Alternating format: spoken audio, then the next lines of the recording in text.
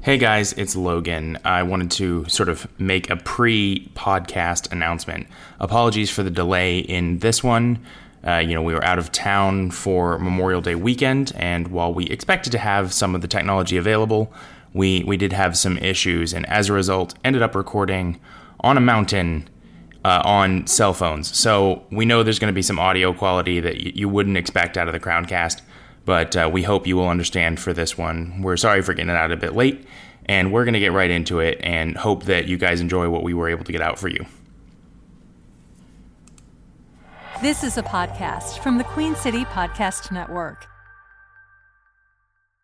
Hello, everyone. My name is Logan, and that, of course, means that you are listening to another episode of the Crowncast. And if it sounds a little different today, it sounds a little different because we have had an interesting holiday weekend here in North Carolina.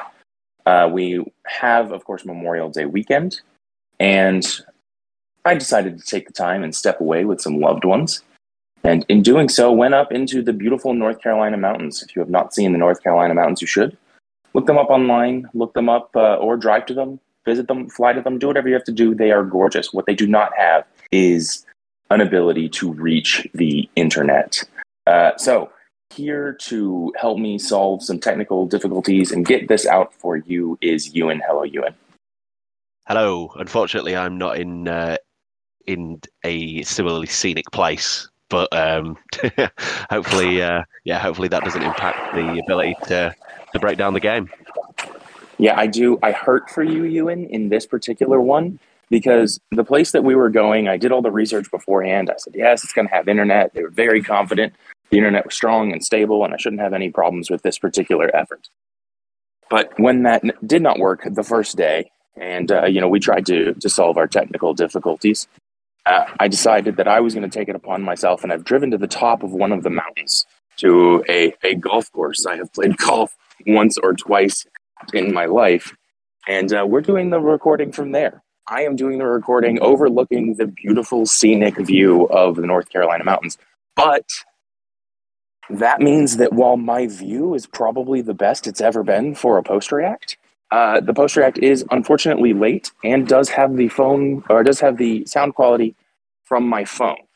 So to all of our listeners, thank you for putting up with a little bit of delay in this one, and we hope you enjoy it despite the challenges. I think we've gotten through all the business. Euan, does that feel like we've gotten through all the business?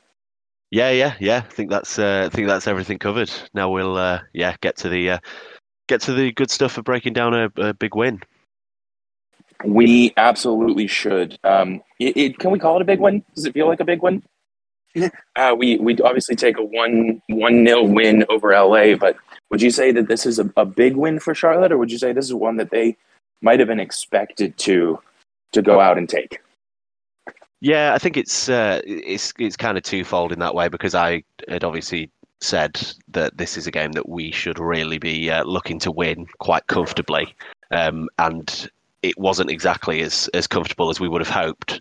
But I think when you can win a game like that, where you're not quite playing as well as you'd hope to, that obviously says something about your team, about the floor of quality that you have.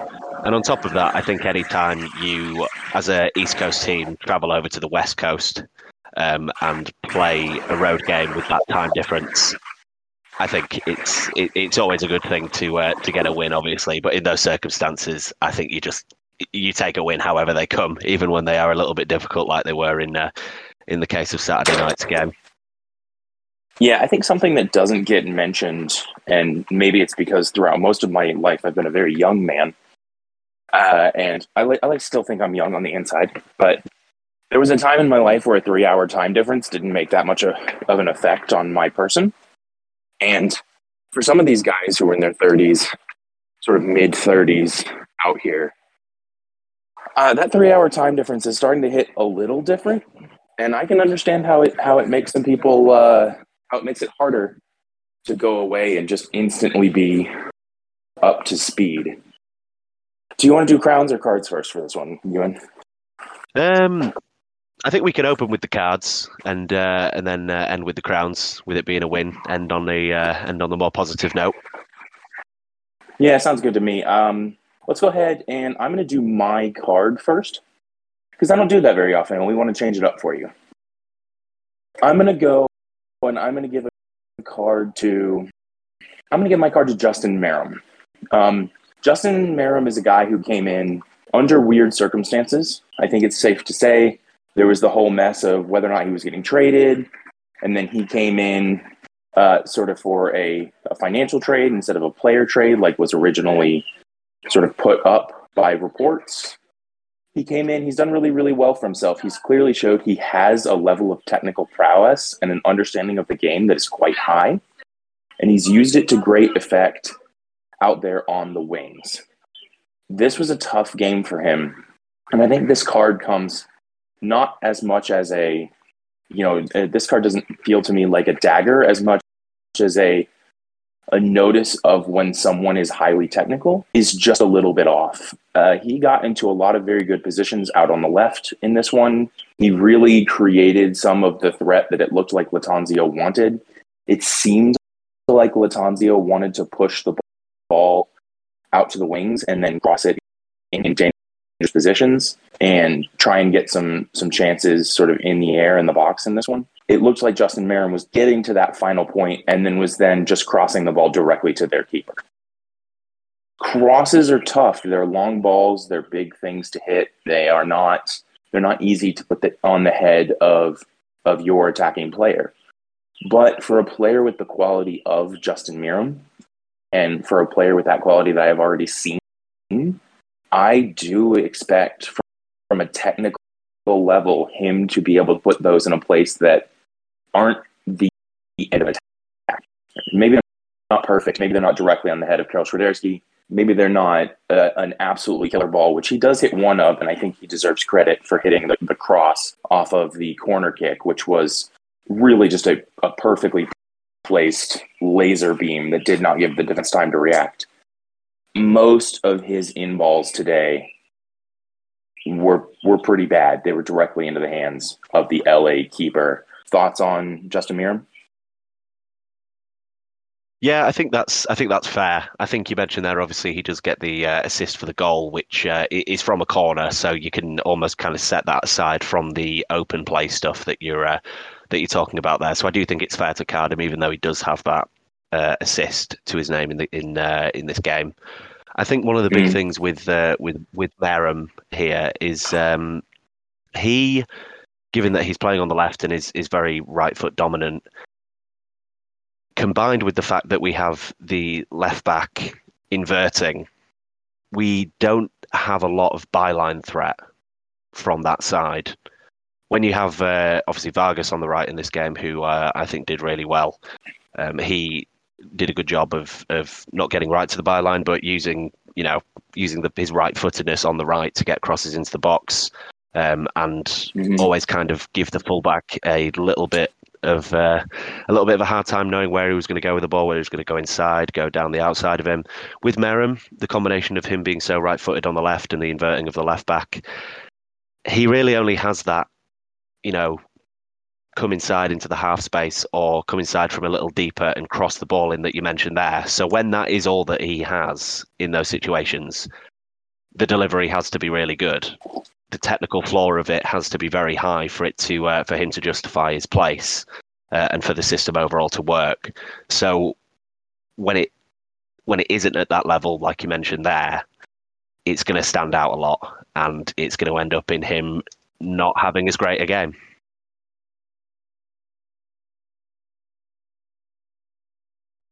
Yeah, we didn't get a lot of joy out of that. Let's go ahead and move to your card for the day. Who do you felt like underperformed? Well, my card on this one, which is kind of a combination of the performance in the game and also just kind of, I think it's a good time to kind of bring it up and talk about it. My card is for Christian Kalina, who in this game obviously keeps a clean sheet, also makes some good saves as well. But the reason I want to give him a card is because this game, I think, exposed particularly a few areas of his game in which he is weak, which is, I think, in terms of command as a sweeper keeper, and in terms of his distribution. Charlotte played a pretty high line in this game, with the purpose being that, and you saw it a few times, they were going to play quite a strict offside trap, which is a smart thing to do anyway against a team like LA Galaxy, but also is helped by the fact that now with VAR, even if those tough decisions for a linesman don't get made in the moment, VAR's always going to bail you out. As long as your offside trap is good, even if it's not seen on the field, it can be caught out by VAR. But the combination of that, when you're playing a high line, is that you need to also have a goalkeeper who will be able to sweep up those balls which are played over the top or played through, which are just have a little bit too much on them. And there were a couple of cases in this game where that did happen, where a ball came through the offside trap and was in an area where a goalkeeper should really be coming out of their area and clearing it and dealing with that danger. And Kalina didn't. And this is one of those errors where it can be really costly, because if you don't do it, they turn into one-on-one opportunities. And one of them did turn into a one-on-one opportunity where I believe it was Boyd who ended up going around Kalina, but took it a little too far wide and ended up kind of messing up the chance. So that's a little tough area of his game, combined with the fact that the distribution in general was poor. Putting a lot of the players in difficult situations with the short range passing. A lot of long range passing was just bad technically. There were balls going out of the field of play. So I think it's almost like I'm giving him a card for this because he struggled in both those areas. Even though in the conventional keeper stuff, in terms of shots faced, he was pretty successful. But it's almost a case of an overall Kalina conversation as well, because is this the kind of goalkeeper who we want to continue to build the team around if we want to play with a high line and if we want to play with the ball in possession and build from deep if we want to get to those places? So my cards for him, I understand conventionally he did well, he kept a clean sheet, but there's just a couple areas there which, I know, goalkeeper kept a clean sheet and gets a card. It seems harsh on the surface, but I do think there's a couple of things there that stood out in this game which make you think, is this the guy who we want to continue with? And a couple of errors where, on another day, they could have ended up costing Charlotte. Yeah, I think that you bring a couple of points to light that I really enjoy. I do think this card is harsh. I think that Christian Kalina had a pretty good performance on the day, but you do sort of talk about a few points that do need to be addressed if we want to bring this team to a level that is absolutely attacking for titles, right? Is out there to win trophies. Christian Kalina is going to have to develop. And I think that he has been the most stable performer in the back of Charlotte FC's net this season. But his sweeper keeper, I do think, could use some. I think that could definitely be the case, where you get a goalkeeper who is so confident in their shot-stopping abilities that they almost feel like themselves it's a better option to stay on their line because they back themselves so much to make a save. It's definitely not. It's definitely not necessarily the right move. No, and that's the thing that it gets to. Like if a ball goes over the top and is about 5 or 10 yards too long, where a Kalina should be dealing with it, but he doesn't, and then the player goes through, has a one-on-one, Kalina makes a big save, then the outcome for that for a lot of people is, oh wow, what a save! What that's brilliant from Kalina. But if you're looking at this from the process perspective, maybe that's not exactly what you want, even though he is a good shot stopper. As someone looking at this from the perspective of process, you'd rather have him coming out and clearing the ball than taking the chance of, like, if you save half of your one-on-ones, then you're a good keeper. But still, you're giving the other team a 50% chance of scoring a goal, even if you're really good at shot stopping. So I like that you called this a discussion, because I do actually think it leads to a really good discussion, right? Technically, we gave a card to Christian Kalina. I think that's very harsh, but I do think it leads to some interesting talk that probably is going to get readdressed later as we move on with Christian.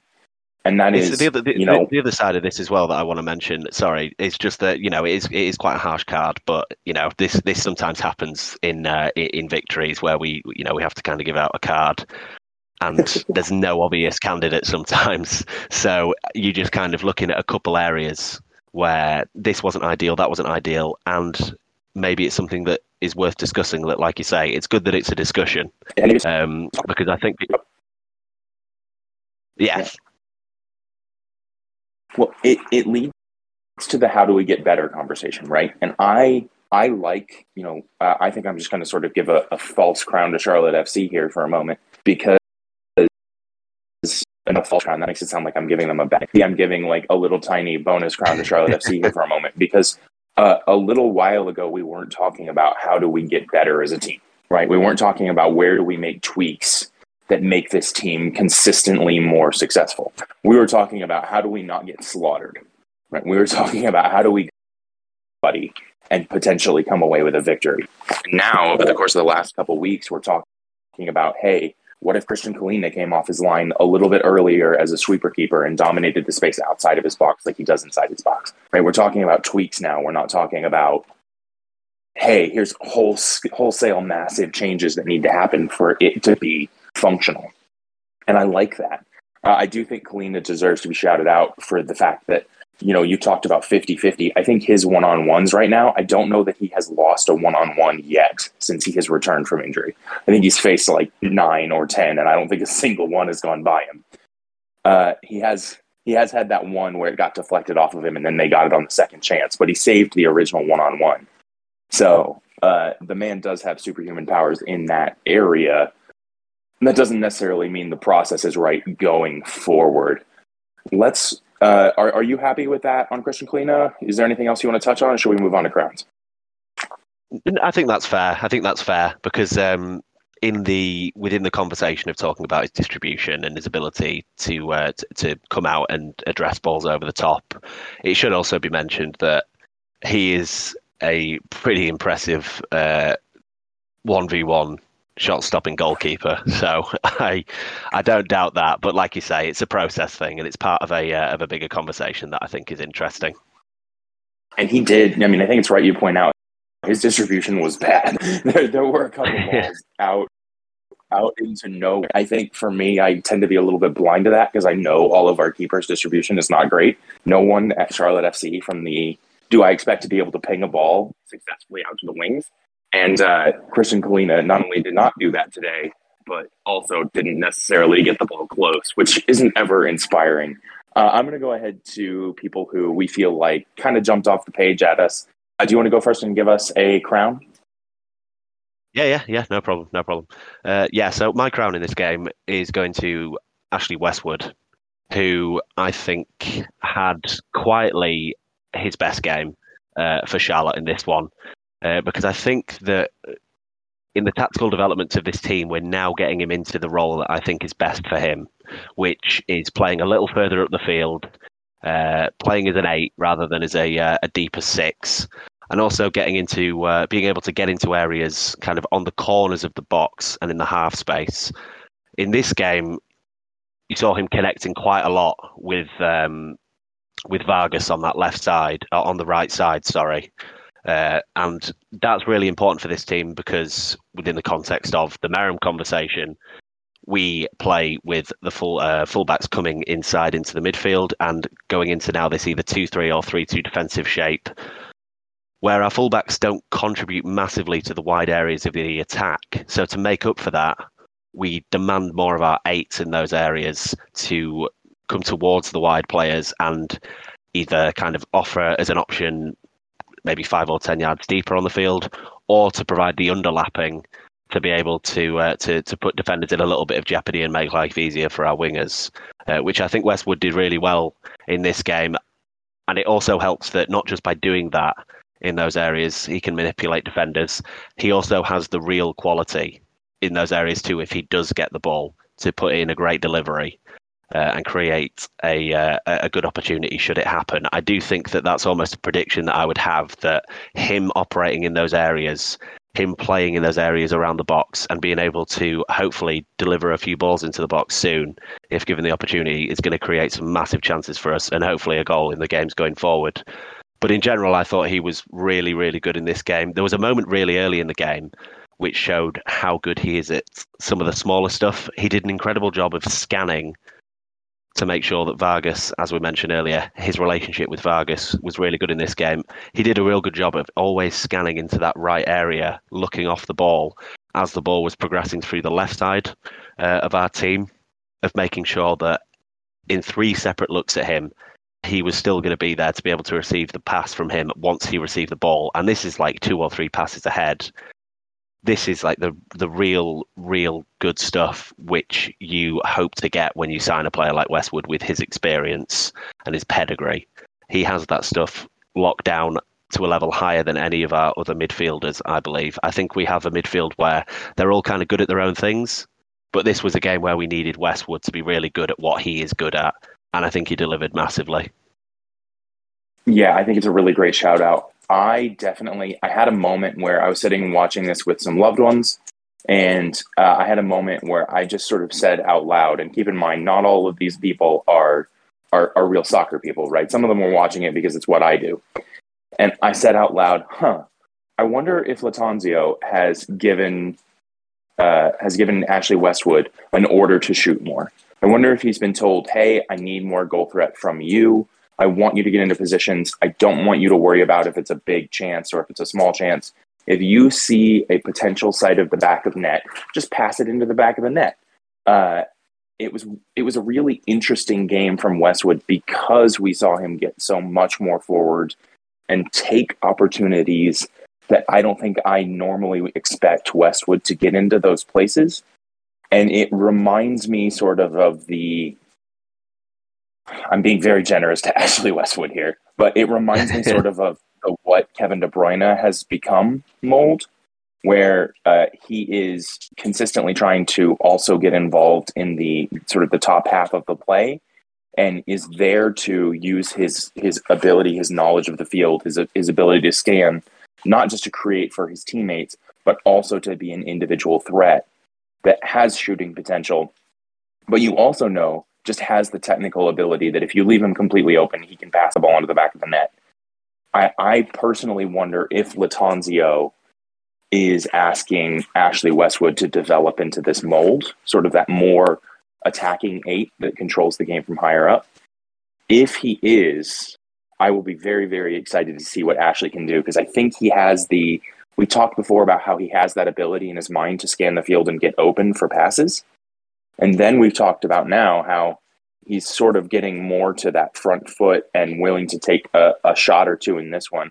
I'm interested to know whether or not it continues, but I do think it's a good game from Ashley. Final thoughts on him, Euan? Yeah. I think what you mentioned there about the shooting, it could almost be a combination of the fact that with him playing higher up, he's just finding himself in those opportunities more often as well. The ball is dropping to him in those areas where he can have a shot, and he does have a high technical floor. So that's another area where we could see goals from him being higher up the field, not just in him delivering the balls into the box and relating with Vargas and underlapping and maybe getting an opportunity there at the byline, but also just by the fact of him being up there, he's going to have the opportunity to shoot more often, and hopefully that's going to lead to some goals. I think the other thing to mention with Westwood as well was that one thing that helps him be able to do this and play in this role is when he's playing in the team where Harrison Offal is also playing.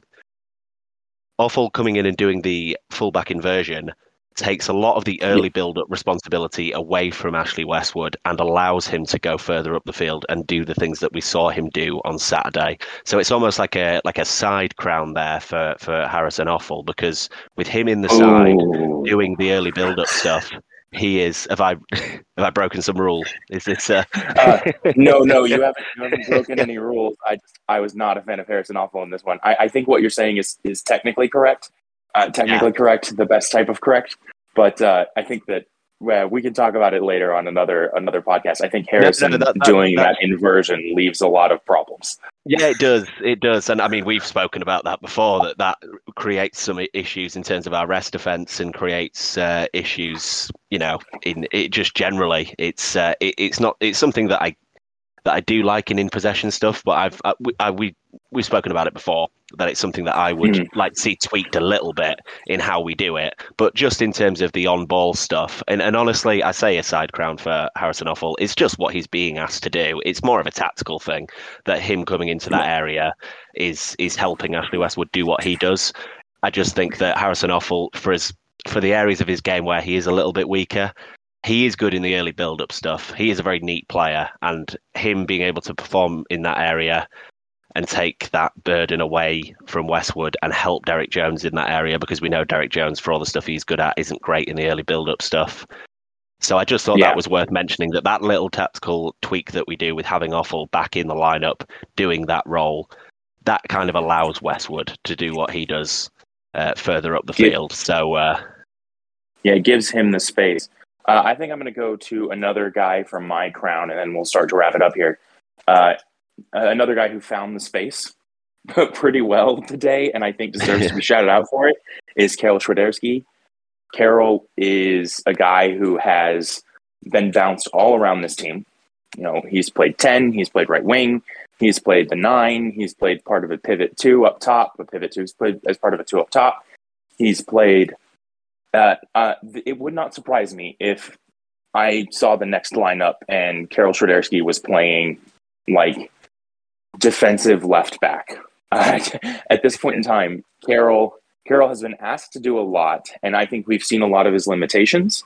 I think we saw a little bit more of his striker's mind today. He was getting into some amazing places. And, you know, early on in the game, there was a lot of talk, certainly amongst myself and us, about the fact that, you know, he had one really, really, really brilliant opportunity, and he did everything right. He made the run perfectly. He made the first touch perfectly. He set himself up on his left foot, and then he dragged the ball, what was it, like 8 or 9 feet wide of the post from like 5 feet away. It wasn't a pretty shot, right? And as strikers, these are going to happen, and they look really bad when they happen. And what I believe you have to judge strikers on is, do they go chase the next one, right? Does their head go down? Does it drop? Or do they say, nope, I'm going to get the next one. I'm going to get the next one. I'm going to get the next one. Karol was finding space in this game. Now, maybe you could say we might look at it later on and go, well, tactically, he was just completely wide open and they weren't marking him, et cetera, et cetera. But he was finding space in behind that line regularly, and he was putting himself in positions to go create. I think if some of the people we talked about before have better delivery to him in this one, there were a couple from Justin Meram where he passed the ball like behind Karol at full sprint. And if it had been in front of Karol, where he could control it on the run and tap forward and continue pressing play, would have made some really terrifying situations for LA. I think Karol played himself into some really, really, really good positions. I think he helped with build up well. I think that his running at the 9 position showed off sort of his capabilities in a different way from Enzo Capetti. And I think that it might have restored a little faith in me that when Capetti is not there, or if we need to rely more heavily on Karol Swiderski, that with a team around him that can let him run, can let him go hunt out spaces, not necessarily need to use him as a consistent wall pass to keep possession, he can go and get himself into dangerous, threatening areas. And he does go in and ghost into the back post and score a goal, which I don't think can be overlooked. I think it's important, even though the goal is not necessarily a masterclass. It's good movement onto the back post. And then he just has to, tap in a not easy ball, but not ridiculously challenging ball either. I think the fact that he drags that first one so wide and then doesn't give up and goes out and continues to do that Karol sort of trademark hard running and then gets himself a goal, I think that will do wonders for Karol's confidence. And I think it will do probably a little bit of good for Christian Latanzio's mentality that says, hey, this guy is good. How can we get him into good positions more often? Thoughts on this, Euan?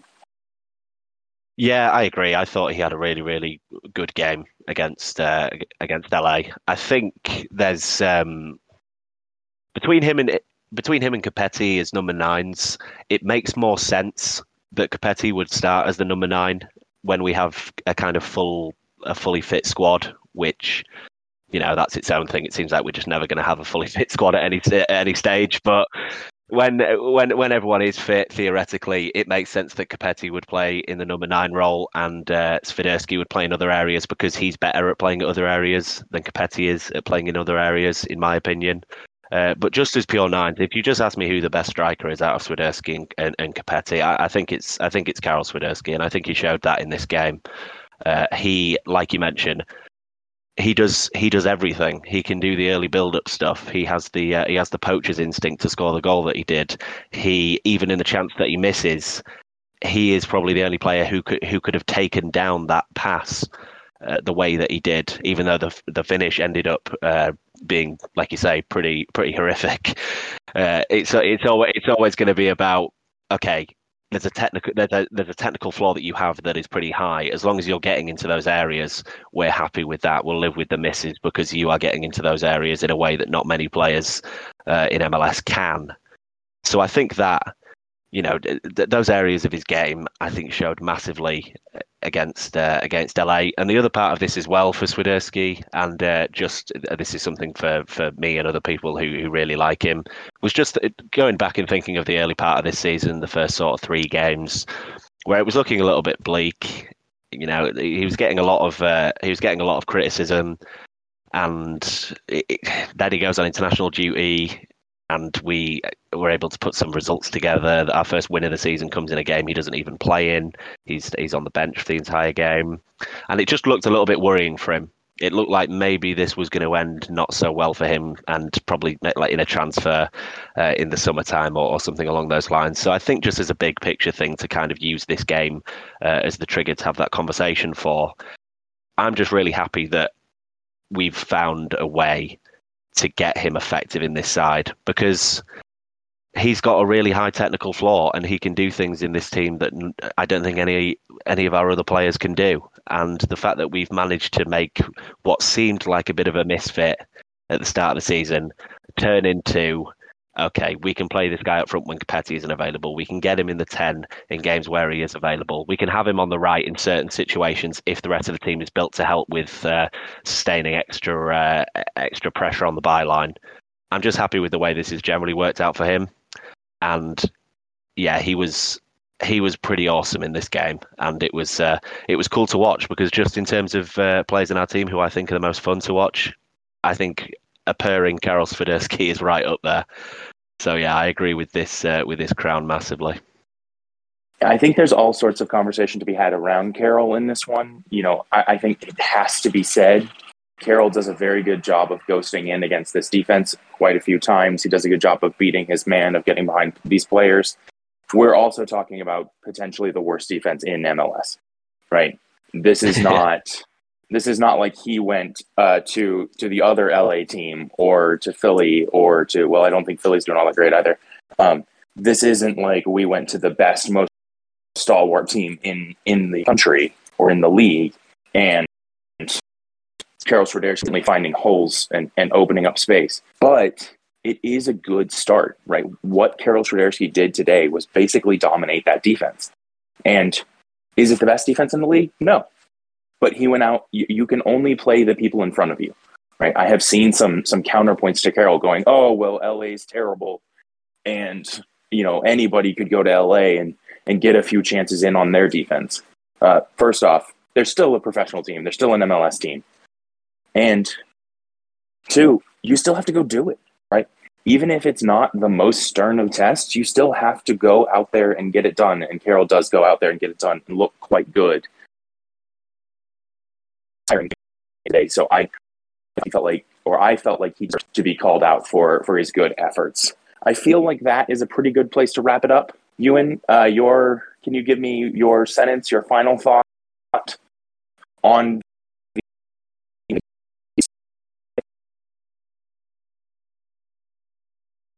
I think to sort of wrap up this one, I think it's fair to just say it was a game we should have won, and we won it.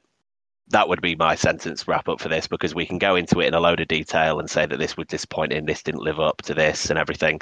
But it was a game we should have won, and we won it. And that's the most important thing.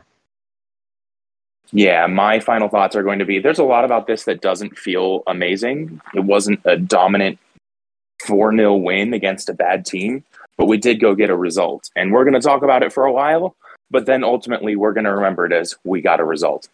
And with that really in-depth analysis, we hope that you guys have enjoyed this one. We apologize because I know that the audio quality isn't quite what we try and maintain for you guys. I hope that wherever you are enjoying just as beautiful a view as I am. I will post the picture down the mountain for all of you listeners, so that you may be jealous of my vacation spot that I've driven up to and don't actually come here. I think we've done it all. We love you. If you want to find us online, you can find us on Instagram at @the_crown_cast. If you want to find us on Twitter, you can find us at @the_crowncast.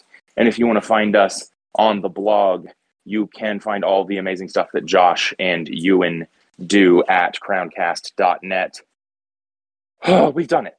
We will talk to you again when we potentially have a very special guest or break all of this down on Wednesday. Goodbye. QueenCityPodcastNetwork.com.